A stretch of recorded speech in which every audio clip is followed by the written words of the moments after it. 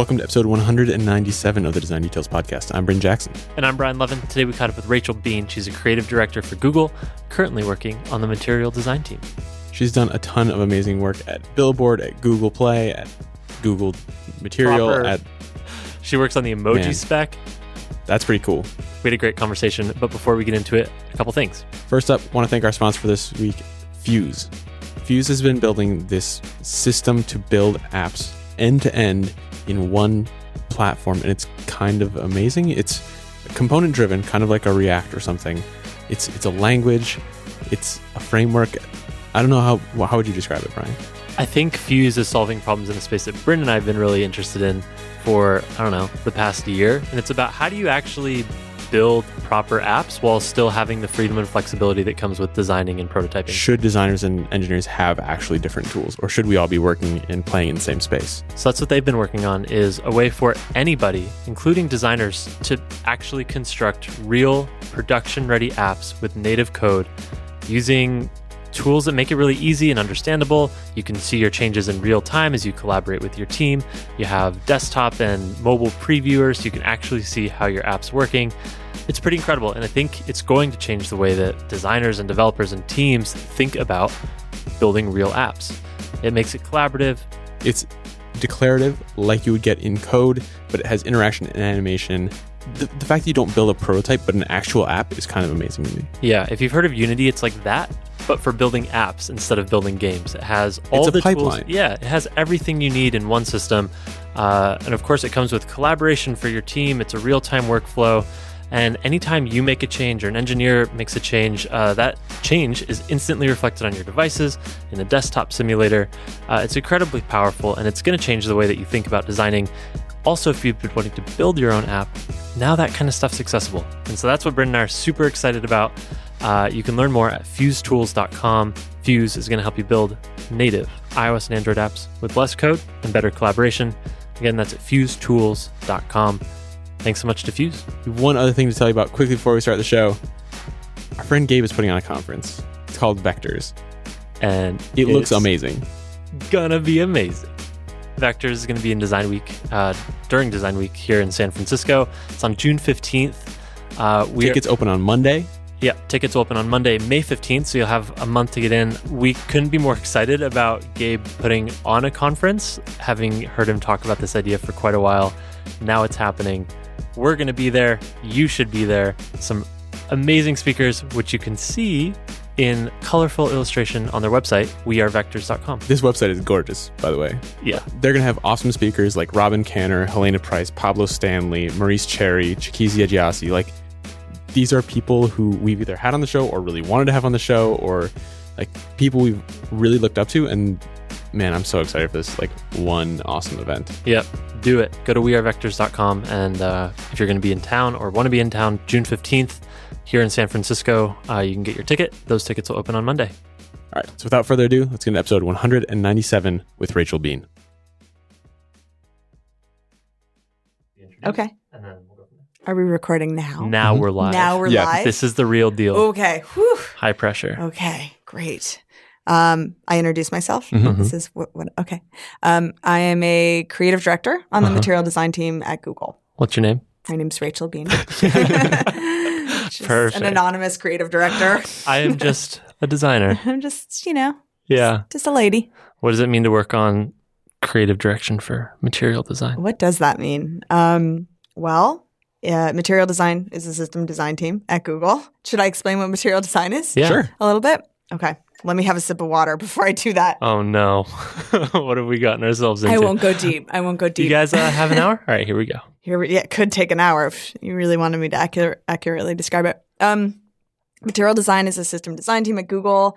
We launched originally a few years ago to unify the design language, both of Google products, but also of Android, and really meant to be very much a cross-platform team, so beyond just Android. We came out with a system of design that kind of covered both componentry and brand and style, sort of the whole gamut of necessities. It's a good word for that. Yeah, that's what it is. The whole gamut of necessities for creating digital products. And we were a pretty small, nimble team, and we've grown pretty rapidly to bring in more engineers and product managers. Is it no longer nimble?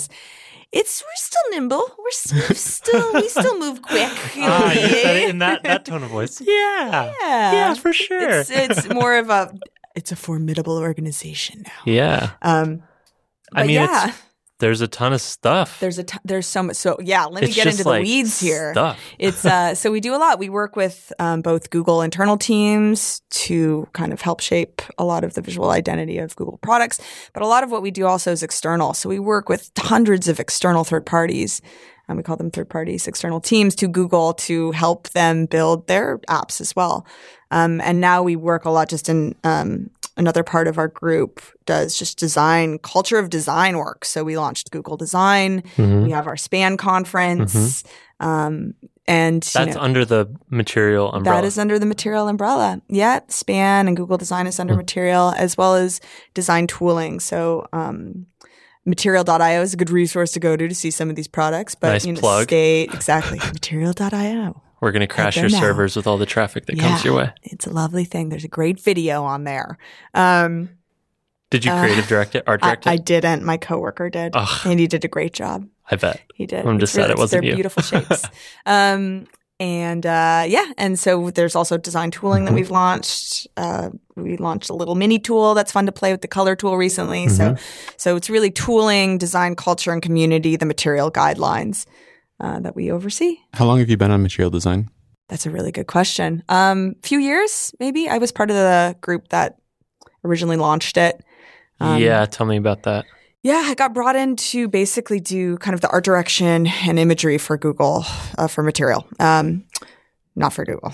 Let me backtrack. Kind of actually. I got brought in to do the original art direction and the imagery guidelines for Material design. What was the goal? Like, what did they tell you your job was? Goal? They're like, come in and figure this out, solve. Please. Like, how do you even describe that? Yeah. So we launched with the style section that, as you guys might have seen, contains sort of color, typographic guidelines, imagery guidelines. So it really was a focus on what are those imagery guidelines? How does this live within the specifications, the guidelines that are going external? What is every single image, every single sort of illustration and photography style that we're seeing that's representing Material design?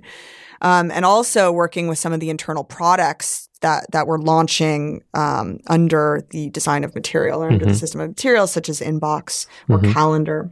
And how does that work with art direction in product? So that was sort of the original task that I got brought in to work on.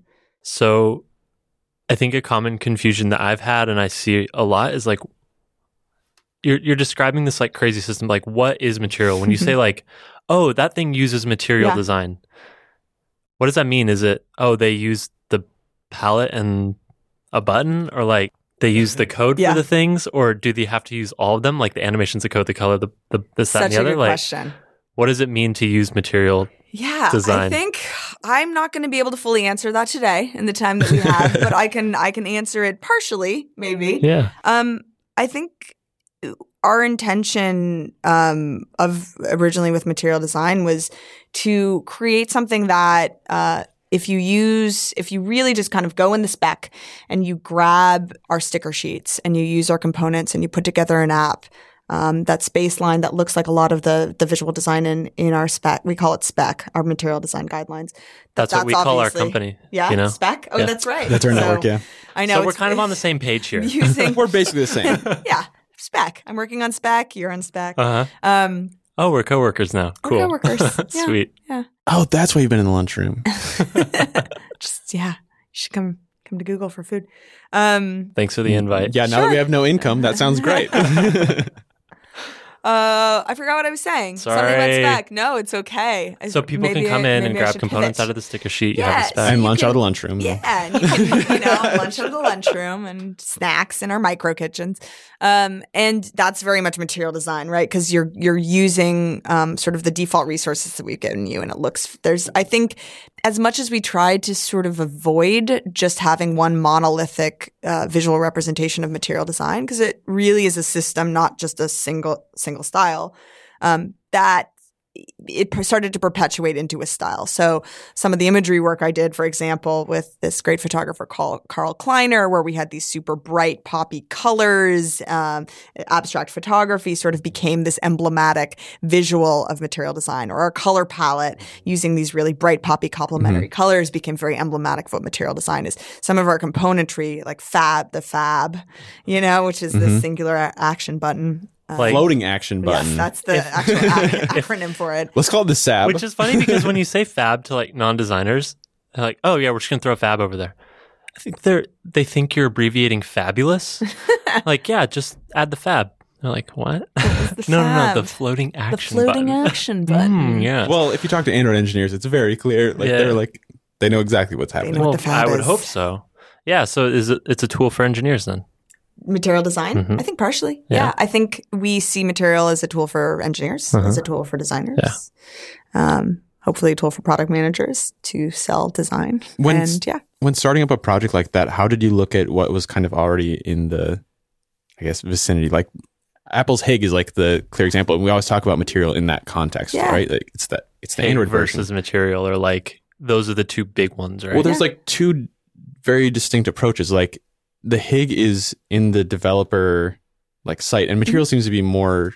It originally seemed more like it was aimed at engineers, but lately it seems more focused on designers. I agree. And there are some things like Hig is a very like, I don't know, human interface guidelines sounds very engineering, whereas material design is like, it says design in the word.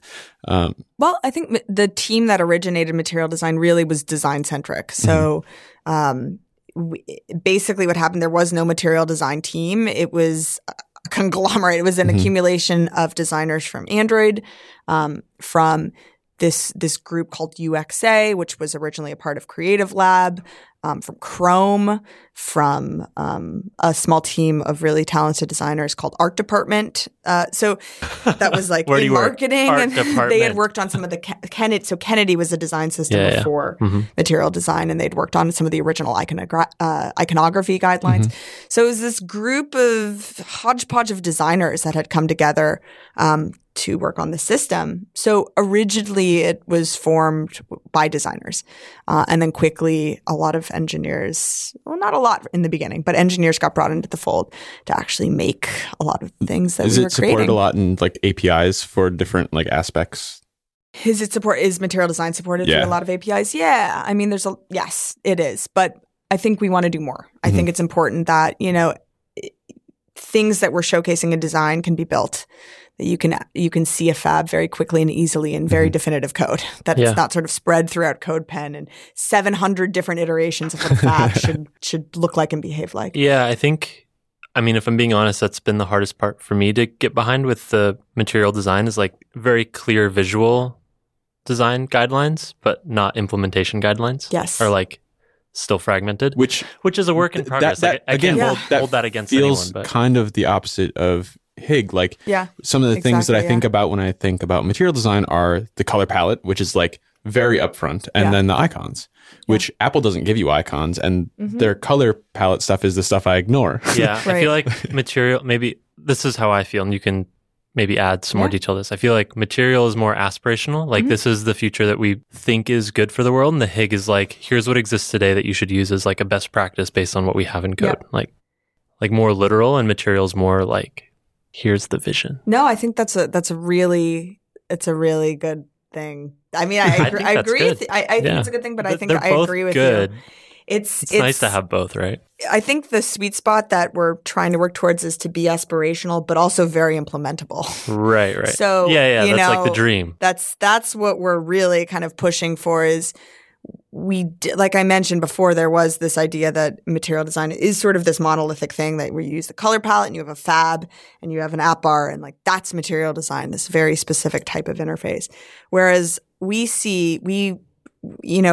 give material design awards, and actually Airbnb, we gave a material design award. And Pocket Casts. And Pocket Casts. And Pocket Cast actually is a more kind of traditional material design interface. Yeah. And it's an awesome app. Yep.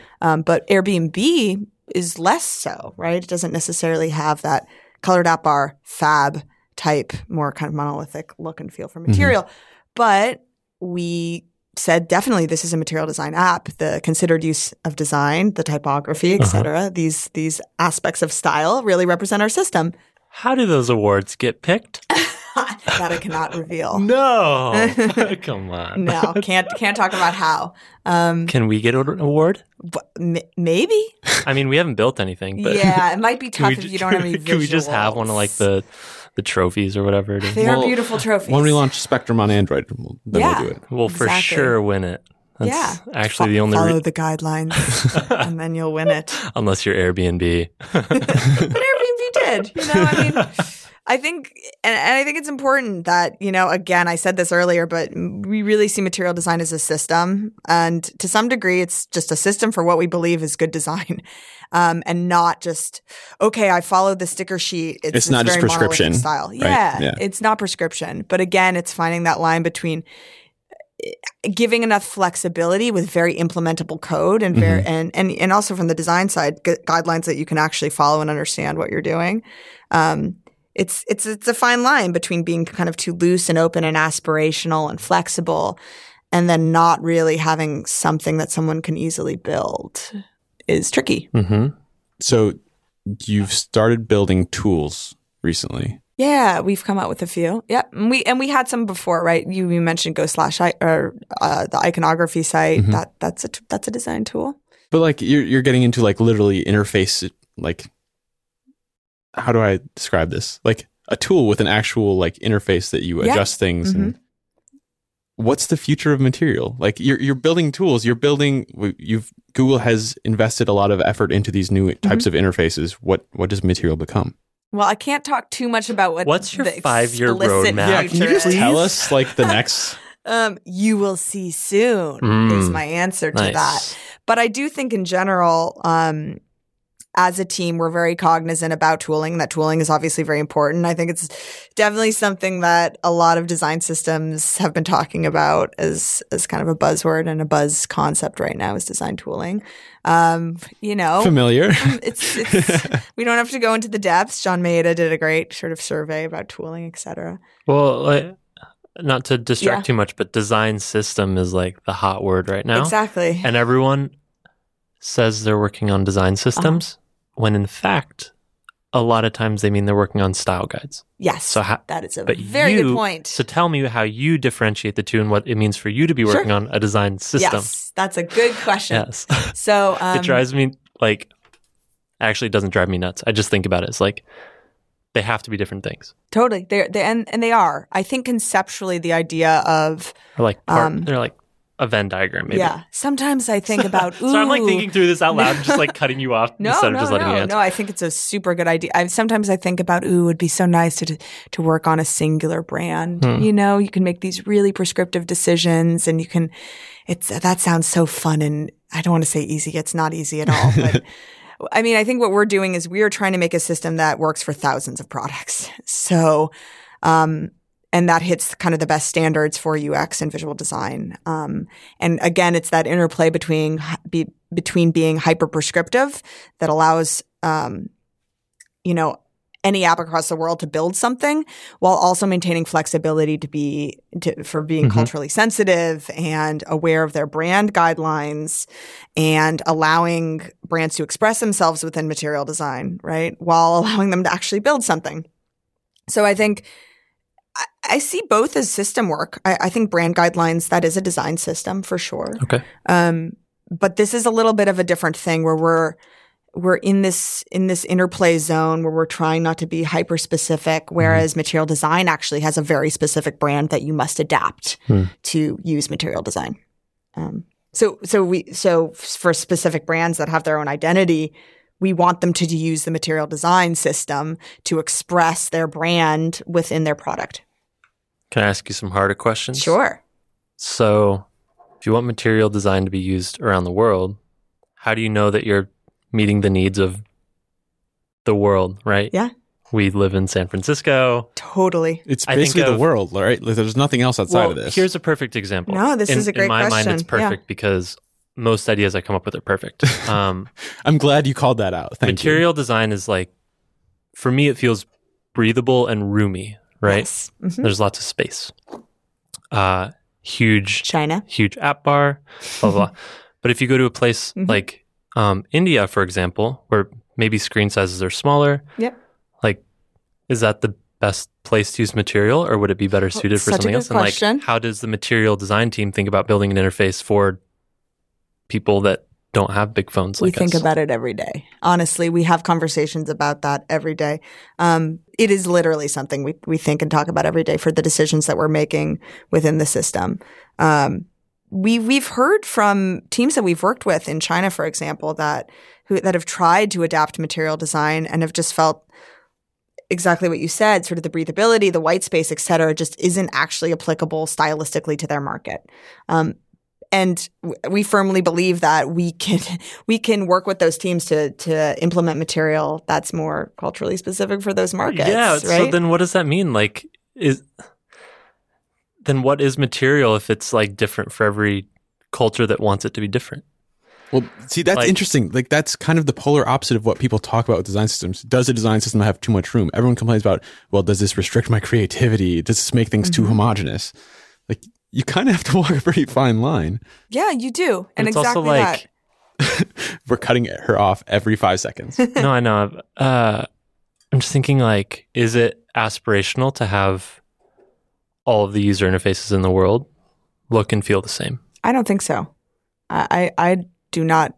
I do not believe that. Okay. I believe that's also, like you said, very culturally blind, right? Like, for us to say that the aesthetic standard of what a product design should look like is white and spacious and airy is really culturally egocentric. There's different aesthetics around the world, and I think that we as a design system need to be cognizant of that and help work with those specific products to bring their aesthetic vision to life, right?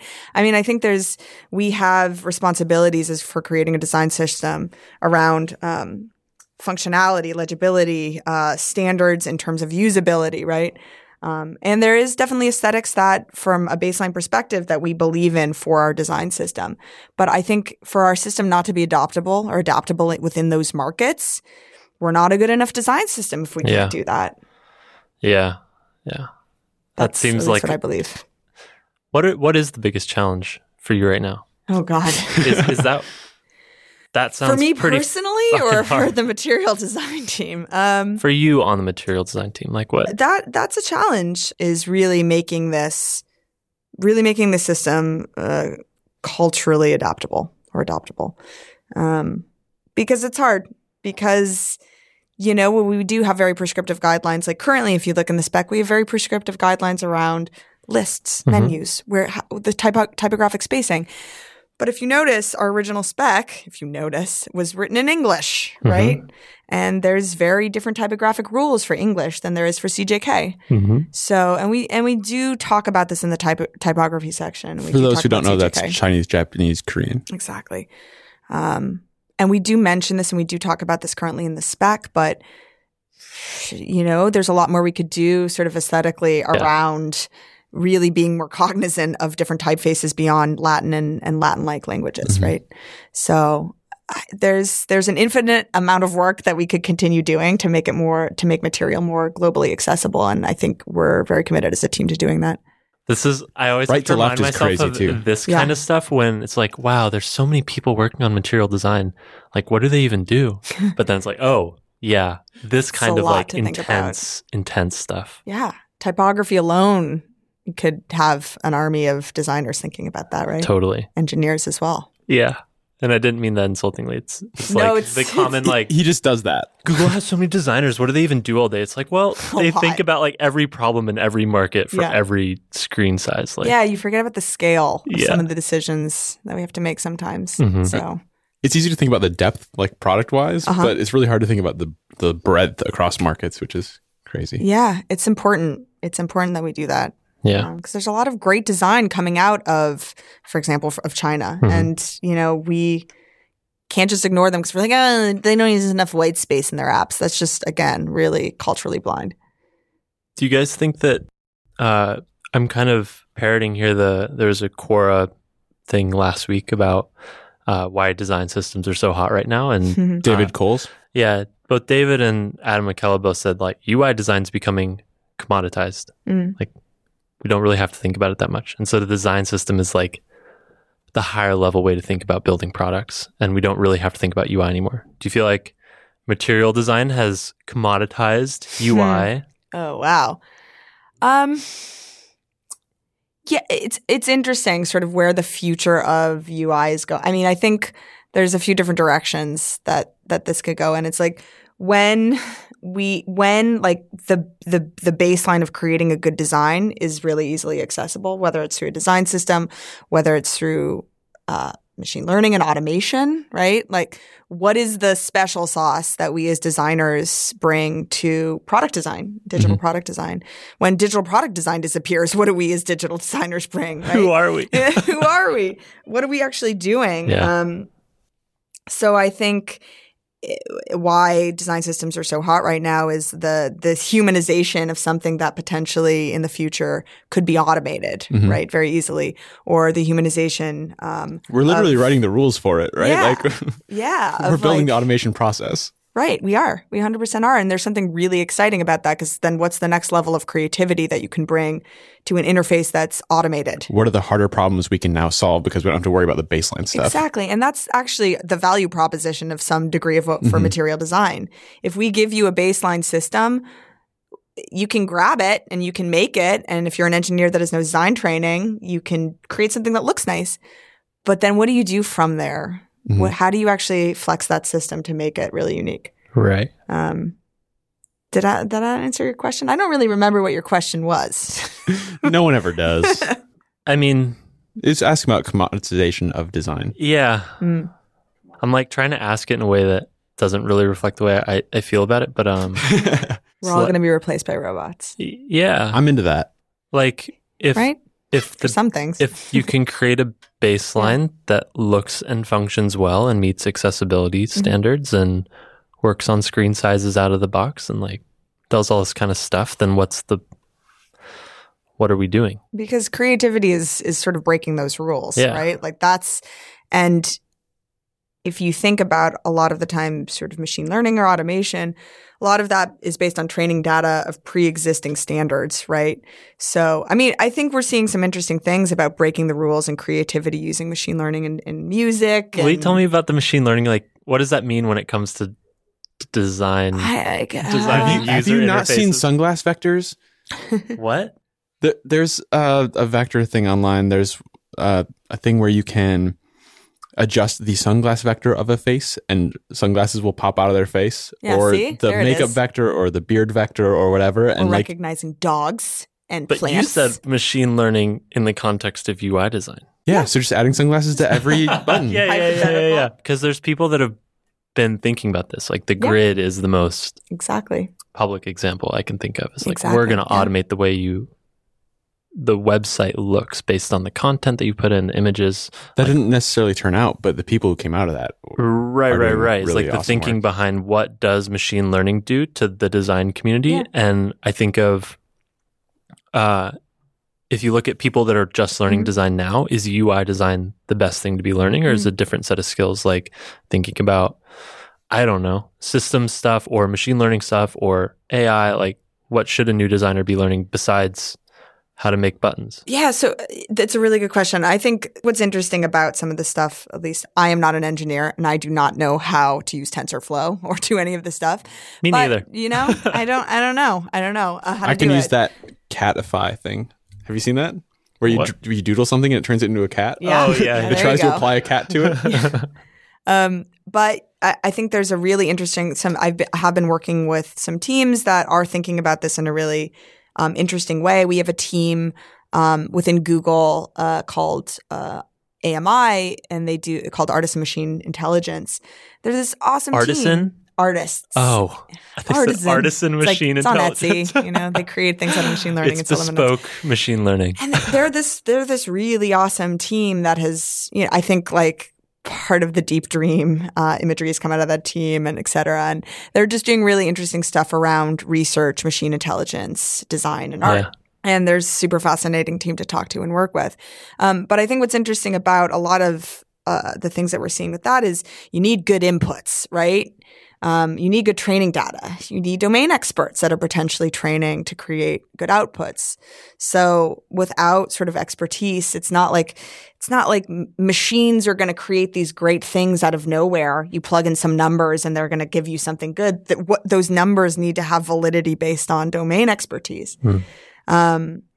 So I think, like automation can be really good in many ways to kind of get you going. And we've had forms of automation. We've had sticker sheets. We've had grid systems, right? That is a form of automation to get you going.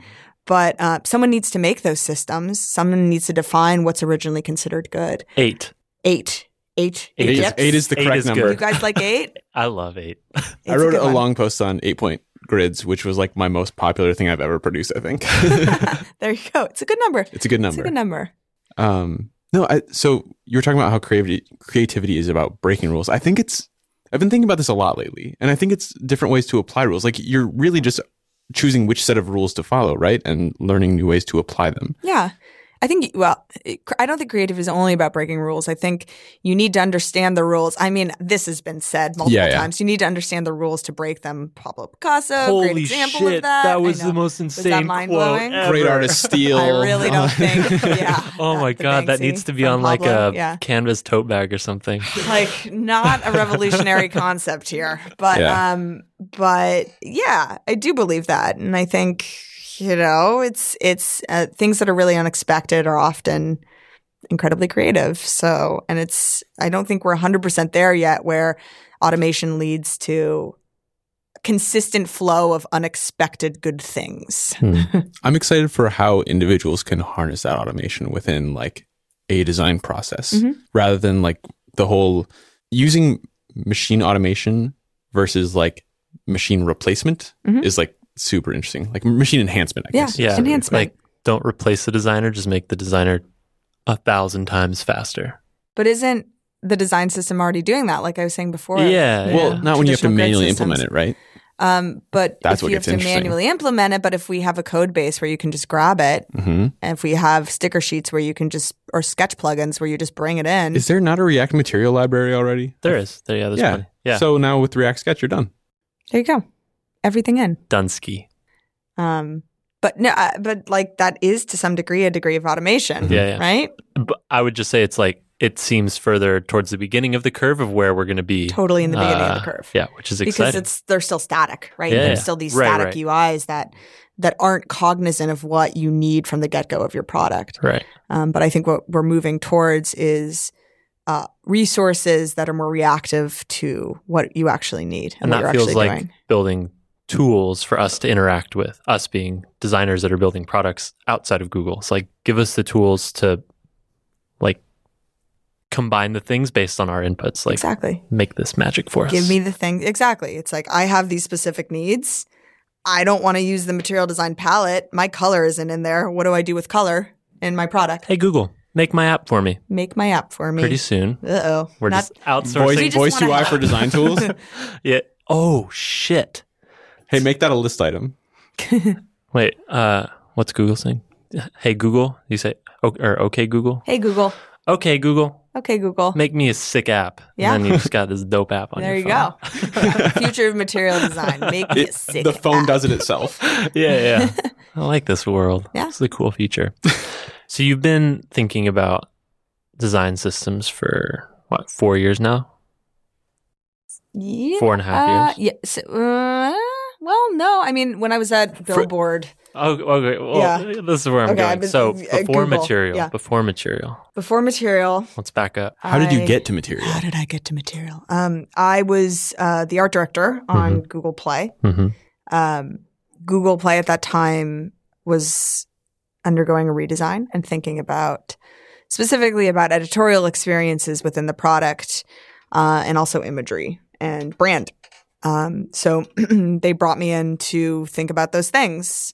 What would more visual experiences? Just to think about them. Think about just to think. Not to actually do anything, but just to sit and think.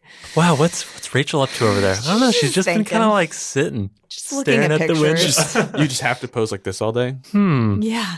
This is really good audio content. I just did that. That was bad. Really I should know better than that. Rodin's the thinker. So you thought a lot. So I thought a lot.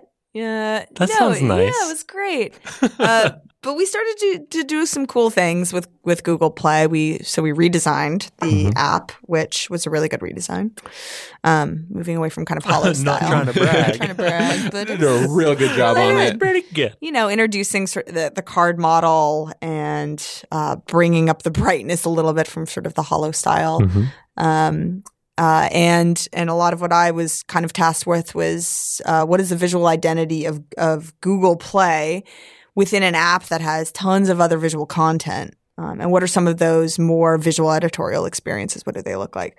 What's an example? Like Yes. the thing, if I think of Google Play, I think of the icons and the colors. It's like green, purple, orange. Yeah, the Blue. icons for the different categories. Yeah. So one of the things I did was introduce the idea of illustration as heroizing certain specials. So before there was basically the little Android bot was like, we have a Valentine's Day special, and would be an Android bot with a heart, for example. But one of the things I started to do was hiring really good illustrators and photographers to create some of these editorial specials, as well as designing the experience that these editorial specials would live in. So, we worked with some just awesome illustrators and photographers. I remember one of the first things we did is we hired Craig and Carl. I don't know if you know those guys. Great little illustration duo to do sort of our summer package. And it was the first time we were like, wow, we're hiring these really good illustrators to come in and do Google Play when 2 months ago we had just the Android bot with a heart. So it was one of the first times we're like, oh, art direction and product, that could be cool. That could be something. Hiring, Olympia Zagnoli to do this super weird psychedelic illustration for Father's Day. It's just like, what is this? Why is this in Google Play? Why is this in a store? But it was just sort of experimental and fun and elevating some of the levels of artwork that was disparate from the actual content in that app. So that was one of the first things that I came in and did. Yeah. What did you like? How did you think of Google Play? Like, how did you think come up with this is what we want it to feel like? This is the way it should make people feel, because Google Play is like a place that you search for stuff. It's like an app store, right? And then you leave, right? Yeah, it's a marketplace, right? So it's like the question was how much identity, how much editorialization do we want to bring to the store without just putting the content first? Yeah. It was a hard thing to figure out. I mean, I think the identity of Google Play is somewhat playful, right? You've got the different colors and icons, and we're like that double entendre. Yeah, it's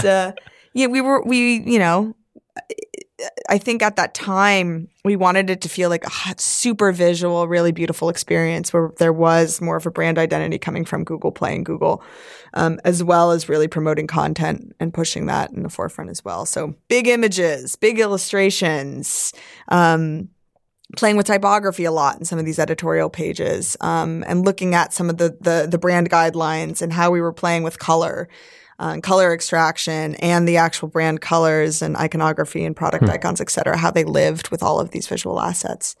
It's a hard thing to do, especially when you have so much content coming in from different providers to not overwhelm that content with the Google brand or with the Google Play brand. Yeah. Also, like if some of the content is bad or like, there's probably apps and content and movies that aren't playful. And like, how do you think about those things inside of a playful context? Like, you ban them. Here's documentaries about like sad shit. Yeah. Sad shit and documentary. Is like, here's our summer special with like this psychedelic. Totally. It's a really good question. I think that's sort of inevitable. Good content providers are going to have the combination. I'm sure, Netflix deals with the same sort of thing where you have really serious documentary content or really serious books. Serious music, some Bach, That's some serious music. Intermixed in an environment that has really playful things. And I think it's making a system that, uses various degrees of visual design to make those experiences really explicit for kind of the tone of those experiences. So, for example, we did do some basic color extraction to create banners. And so if something, a kid's app was super bright and purple, we would use, bright purple for the banner, and you'd go into the experience and you'd have that burst of color. But a documentary that was maybe more monochromatic and dark wouldn't necessarily have a bright purple banner. Yeah. So That's probably little a good details thing. like that. It's a good detail. Yeah. Yeah. Color kind of solves a lot of that, seems like. Color is one of the easiest and quickest read indicators of Gives really brand and good tone. context cues. Yeah, it Wait, does. quickest indicators of what? Brand and tone, right? So, and information. It's right. If you have something, there's a lot of semantics associated with color, for example, and semantics change cross-culturally. But Like if you what? see something that's bright red, Yeah.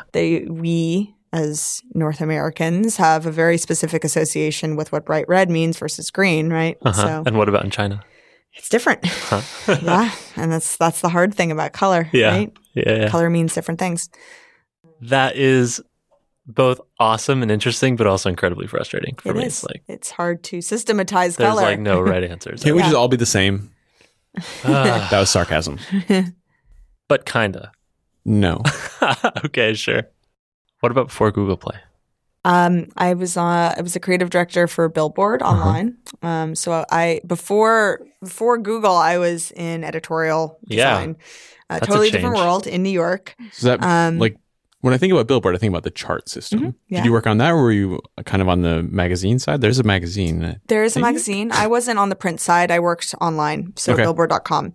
So I was the CD for that. And one of the first things that I did when I came in is, at the time, there was no, again, similar to Google Play, there was no original imagery. We were pulling from Getty, and, we would do some video work with artists, but we would never, so we had some proprietary videos, but we wouldn't shoot it, and we wouldn't create these big editorial pieces around it beyond just like kind of throwing a video up on the site. And so some of the things that I did with the video producer when she came in around the same time as me is build a studio, build a video photography studio for Billboard. That's dope. Yeah, it was fun. It was fun. It was literally like, oh God, I remember it was myself and Lisa and Matt, who was the head of video, putting up the soundproofing because, it's like buying furniture from IKEA to port into the studio. Yeah. Like buying snacks from Costco for the artist to come in. And it was really DIY. Who's your favorite artist you worked with? Oh, man. So there was a lot of really good artists. We had very few bad artists. Who is your favorite?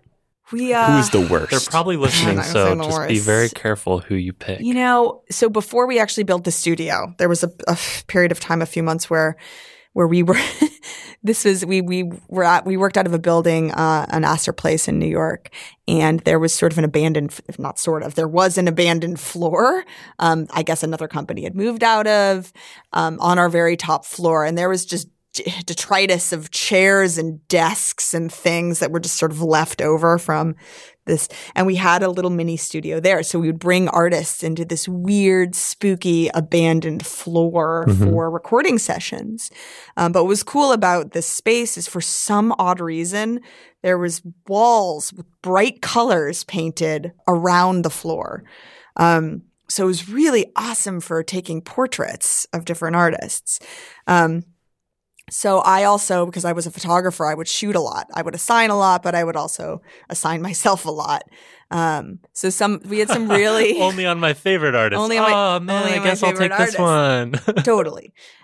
So we had some really just funny experiences with bringing artists into the space and finding these walls in the midst of office garbage and setting them up. And they were always game. I remember we brought in Nicki Minaj and we shot her in front of this bright red wall, and we found this chair that we just kind of put in front of the wall, and she ended up like piercing it with her massive heel and going through the chair. Oh my God. And we were all cracking up laughing. We were like, destroy it, It's like we're in the middle of this weird trash And let us zone. photo you while you do it.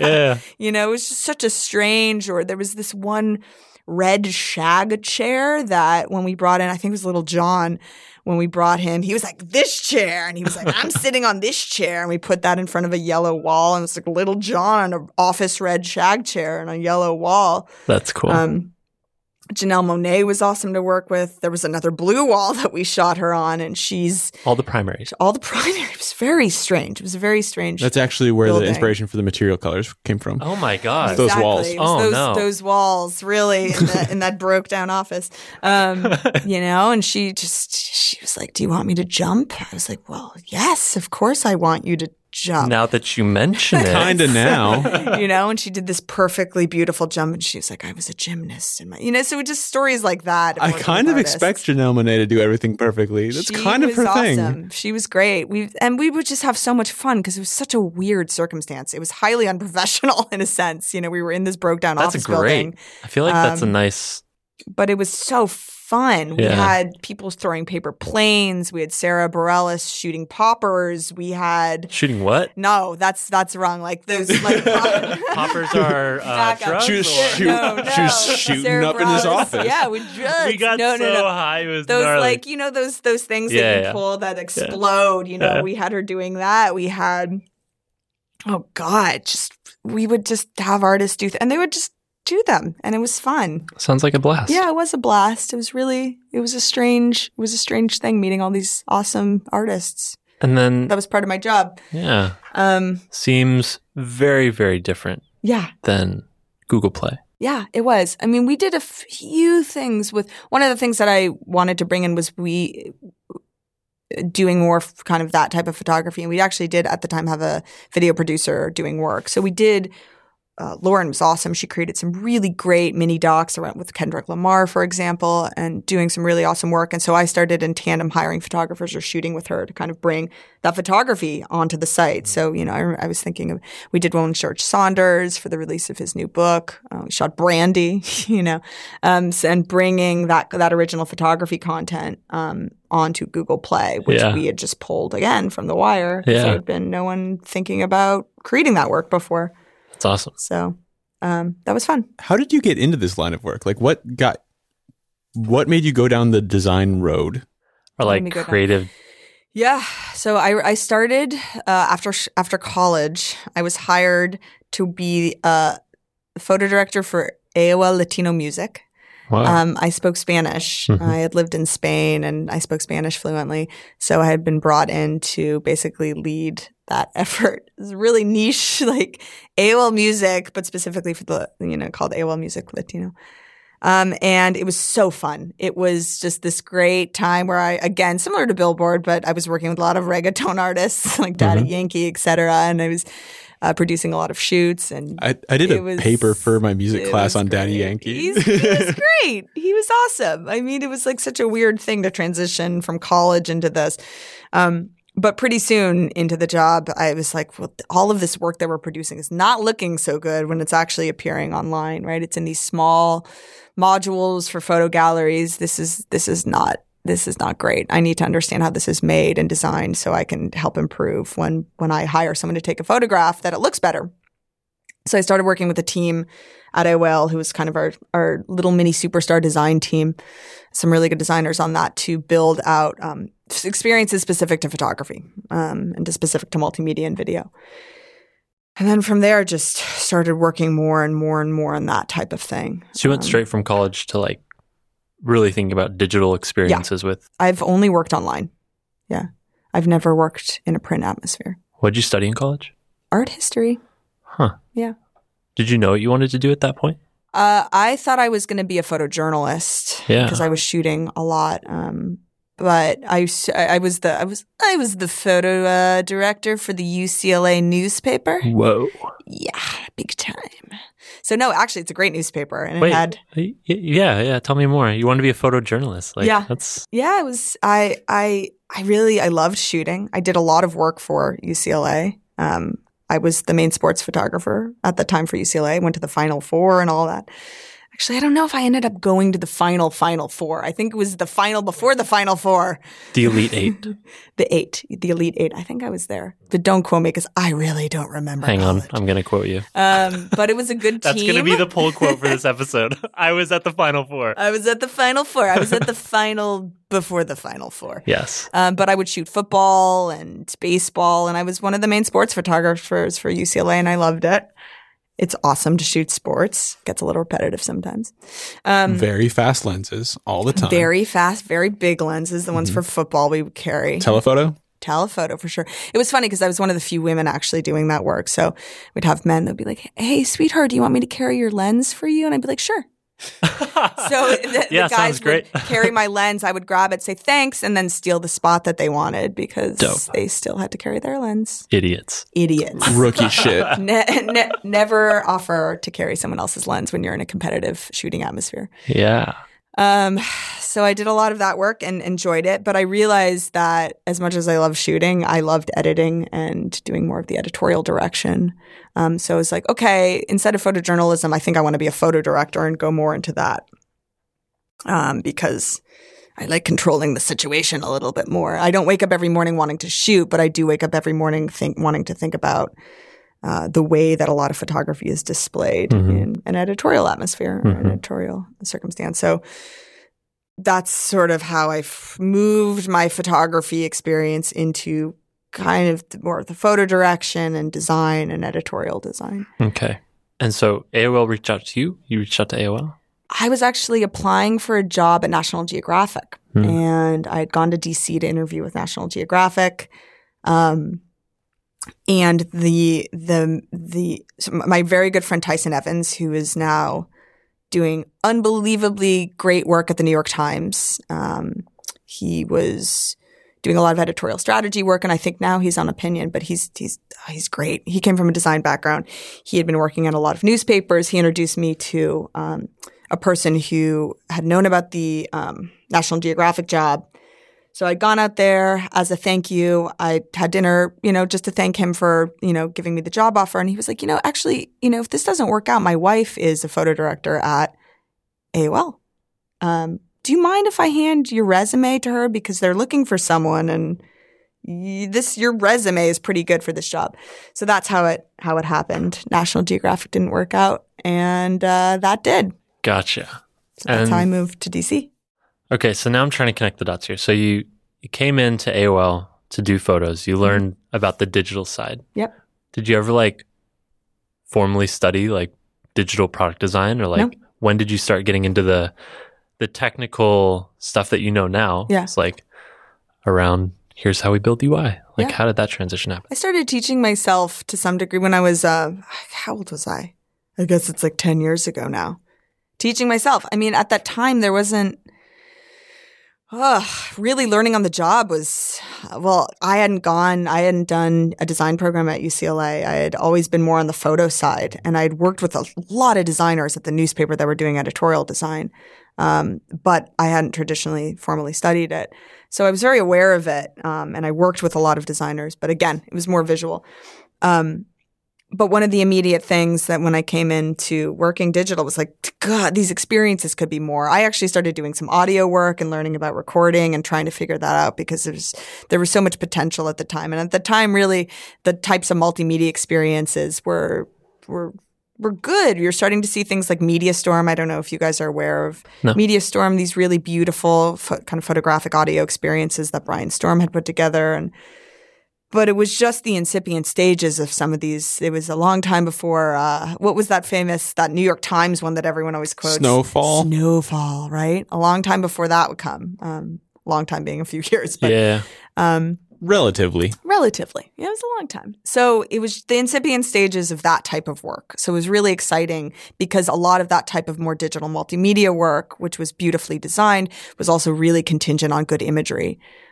So that was how I sort of made the transition is starting to play with a lot of that in terms of, okay, good images equate with really good audio, equate with really good designed experiences. I need to learn how to do this whole package. Mm-hmm. The reason I ask is because through this show, we get in touch with a lot of people that have non-traditional design backgrounds or don't have a design background at all. Yeah. But they're super interested in this work. They're like, I want to make these digital products better. How do I even get started? And you've done it. Sounds like just by teaching yourself. Oh, yeah. Was there anything that you found particularly helpful, or resources or people or things that gave you a level up in making that knowledge transition? I feel fortunate that I started working immediately after school with people that were highly trained in these very specific fields. Yeah.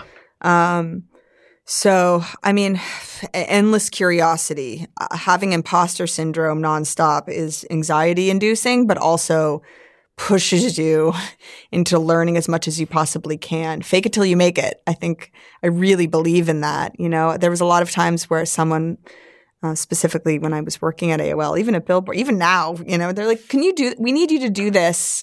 And I was like, oh God, I have no idea how to. Well, guess I got to figure it out. Sure. And you know what? You do. You figure it out or you don't. And, you know, but take the chance and maybe you do figure it out. And then maybe that then becomes a niche, a skill set that you have that you can kind of move into being some of your main parts of your job. Do you still feel like you're faking it till you make it?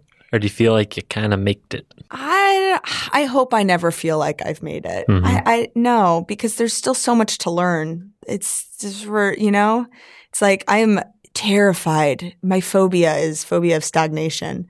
You know, I get really excited about things. I get super curious about things and just want to learn everything possible about how to do things. Mm-hmm. Chilophobia. Definitely chilophobia. Yes, I am chilophobia. very afraid of staying still. But because there's so much to learn, you know, and I think that's one piece of advice I would give is just be like always working and stuff. Not always working, never but like chill. Get like 90% antsy. Don't get cynical about things. Be like, nah, I don't know. That seems like a trend. Or get curious. Like, don't be overly cynical about new information because I think it just inhibits creativity and inhibits growth. And the best thing to do is just to be really interested in things. Mm-hmm. I would say that is the best type of career growth. What are you most curious about right now? Oh God. That you know the least about right now? That I know the least about right now. Machine learning. No. Yeah, that's kind of what I was thinking. I mean, I love working with engineers. Yeah. I do. I work with them a lot. Just part of my job as the creative lead of the team is connecting the designers with engineers and making sure that the work that we're doing is being translated into code, right? Yeah. And I'm just consistently fascinated by working with them and what they do. I've taught myself base like HTML, CSS. I'm consistently trying to make websites, you know, which is fun for me. Yeah. But I mean, I'm not very good at it, but you know, I put them together and I use my design skill sets to make things. But I love learning the language of speaking to engineers and making them feel confident that I know a little bit of what they're doing. Yes, algorithms and stuff. Yeah, I think uh-huh. you know that's the biggest disservice. And I'm not saying that every designer should know how to engineer things. I don't think that's necessarily. I'll the say case. that. You'll say that. I don't think that's what you said. I think you said you should know how to talk to people. You should know what they're doing. Just like I believe it's the reverse. Engineers should understand what designers are doing. We're really fortunate on our team to have engineers that care about design and are inspired by designers. But that's really awesome. But it's not I feel like you can draw a correlation in any other industry where the person designing a thing has to understand how it is built. Yes, I agree. Like you can't have that anywhere else. But see, I think it's important. I think every designer's like, oh, it's so freaking awesome to have engineers that care about design. And you know that there's a room full of engineers somewhere doing whatever the inverse of this podcast is for engineers. And they're like, yeah, it's so awesome. I work with the designer who cares about engineering. Yeah.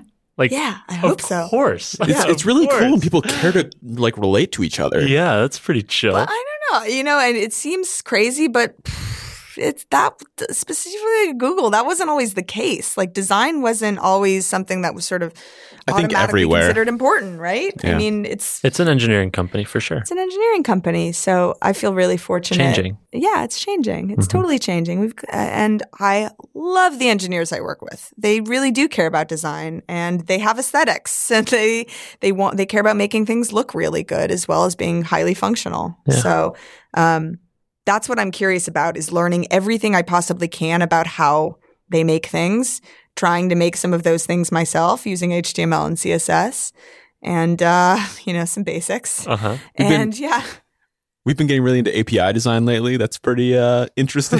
Yeah. Brent and I are basically doing the same thing. Like, how do you do this?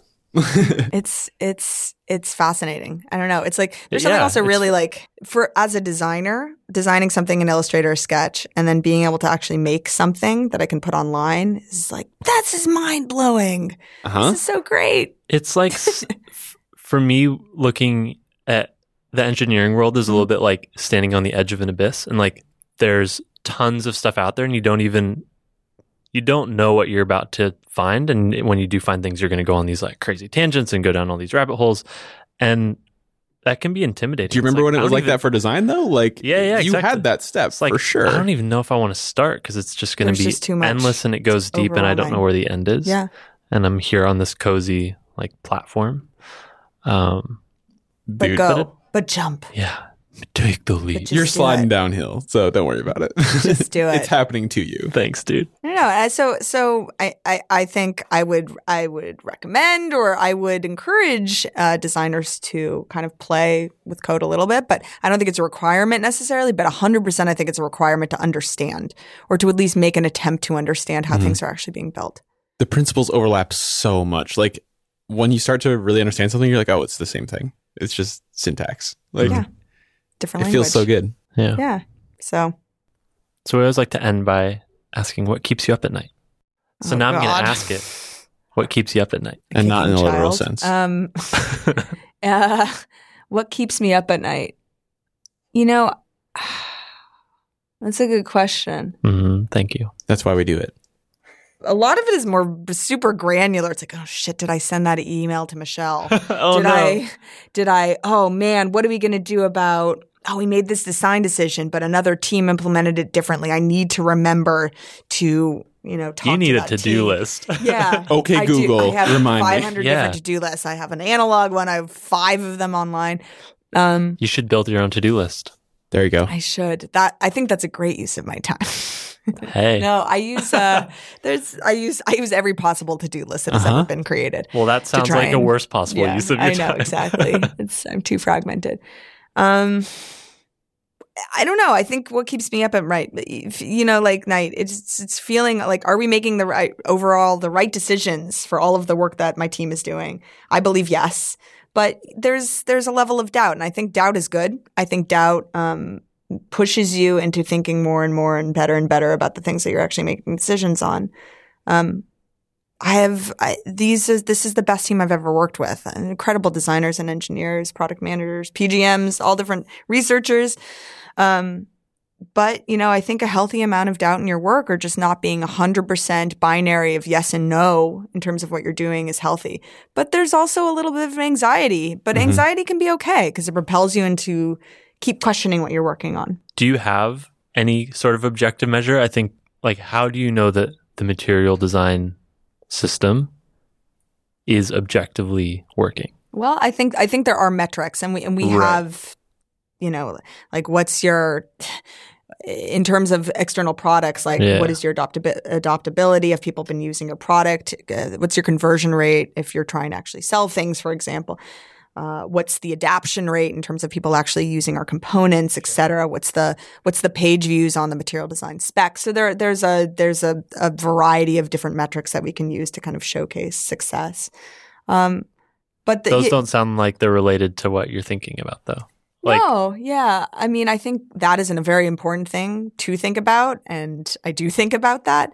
But I also just want to make sure that we're doing really good work and that the work is really resonant and it's the right thing for the industry. And that's can be somewhat subjective sometimes, right? The right thing for the industry is a big question. Yeah, right? It's just because it's a combination of understanding what are the immediate needs now in design, but also like what are people going to need a few months down the line? More than a few months, but I hope so.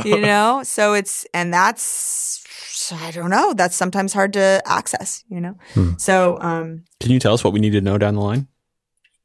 Yeah. Let me think about that for a second. What are we not thinking about that we should be thinking about? That's actually a serious question. Google has the stats on that. What do you feel like designers are not thinking about? I don't know. I feel pretty good that designers are thinking about everything. No, I think maybe that's a little bit of a blanket statement. I don't know. That is a really good question. I feel like I can supplement the question by saying I feel like I'm missing the boat on VR, AR, MR, AI, ML. Yeah. There's all a lot this of that stuff. shit that I'm like, ugh, I don't even know where to start. It could all be for nothing. It could all be for nothing. I think I'm curious about there's a it. lot of trends, right? Right. I agree, and this is talked about a lot with VR. I'm excited about many aspects of VR, but also there's a hesitancy in certain moments with VR as well. But Well, it's like no one's ready to like fully bet it on it yet, Yeah. right? Like we don't know how it's gonna work. It's like 3D TVs. Like, And then we see Curved how well those worked out. screens. Yeah. well, Yeah. didn't most people bail on them? Yeah, exactly. Yeah. yeah, I don't know. I mean, I think my word of advice for all of that stuff is be aware of it, know it, find the things that you like and dislike about it, have a point of view and perspective on it. But in terms of pick your investments, you can't nearly invest all of your time in all of those acronyms Like- that you But just I want to mentioned. know. I want to know everything about everything. But also, earlier you mentioned cross-cultural UI density. I'd never considered that before. Yeah, that's a thing. I mean, but no, you bring up a good point. Yeah, be aware, know everything you possibly can about all of that. But in terms of where you go deep, where you Yeah, put your yeah. attention, you have to make those decisions. yeah, T-shape. But T-shape, exactly. I mean, I'm very much a generalist. Like I was shooting Nicki Minaj 7 years ago. You know? Yeah. That's as general as it gets. It's weirdly general, like, but I wanted to originally be a neuroscientist. Like, I don't Has know. that ever come up in a meeting? You're like, like discussing how the spec should be like, this reminds me of that time we were shooting with Nikki and she said something really insightful about This is the color of the chair she tracked. I don't designs like my and- previous life. Like I had some, Kanye. I've lied to Kanye West. I've been like, Whoa. He knew. whoa. He knew. He did kind of know. You conned Kanye. He did kind of know. You I told him I Kanye. was a cobbler, which was really weird. But That Hold sounds on. like something he'd be very interested Quick in. pause. Story time. yeah, we were at a Rihanna concert because we were pitching. What? What is this life? Hang This on. was Billboard. This was my previous life. We were at a Rihanna concert because we were pitching. We had designed this like hub for Rihanna that we were pitching to her creative team when I was at Billboard. So we were backstage. We were going to pitch it to her after her show. We were waiting for her to finish performing, but Kanye was backstage Ugh. also, and Just being in the way and stuff. I don't know why we started talking to him. I was also with the editorial director of Billboard at the time. And yeah, he complimented my shoes. And I said I made them. What? And I did not make my shoes. That was a complete lie. I think you inspired him. And he was like, "Really? Tell me about that. Where did you make them? What are the materials that you used?" And I was like, "Oh shit. Here we go." You done goof. And 4 years Here's- later, Yeezys. I think I see what I happened know. here. He Are you took my familiar with the shoes. idea of leather jog pants? Yeah. Oh my God. There's some IP issues so here. basically, you invented the Yeezys. You were Yeah. preezies. Yes, I was pre-Yeezy. Yeah, I made the pre-Yeezys. How deep did you go in the lie? Did you actually like? Well, I was- have a sewing said- kit. Well, I was in New York at the. I was like, yeah, in San Francisco, I, sourced this leather, and they were gold shoes. And I was like, oh, and we dyed it, and then we stitched together. I don't remember. I make design 100%. systems for shoes. Mhm, Yeah, that's what I should have said. mhm. So yeah, we went deep into that lie, and then we talked about some Met exhibitions. Do you and- think Kanye knew immediately you lied and he was just trying to catch you? I don't know. I think he, it was interesting. He seemed like a very curious person. He actually wanted to know how I had made them.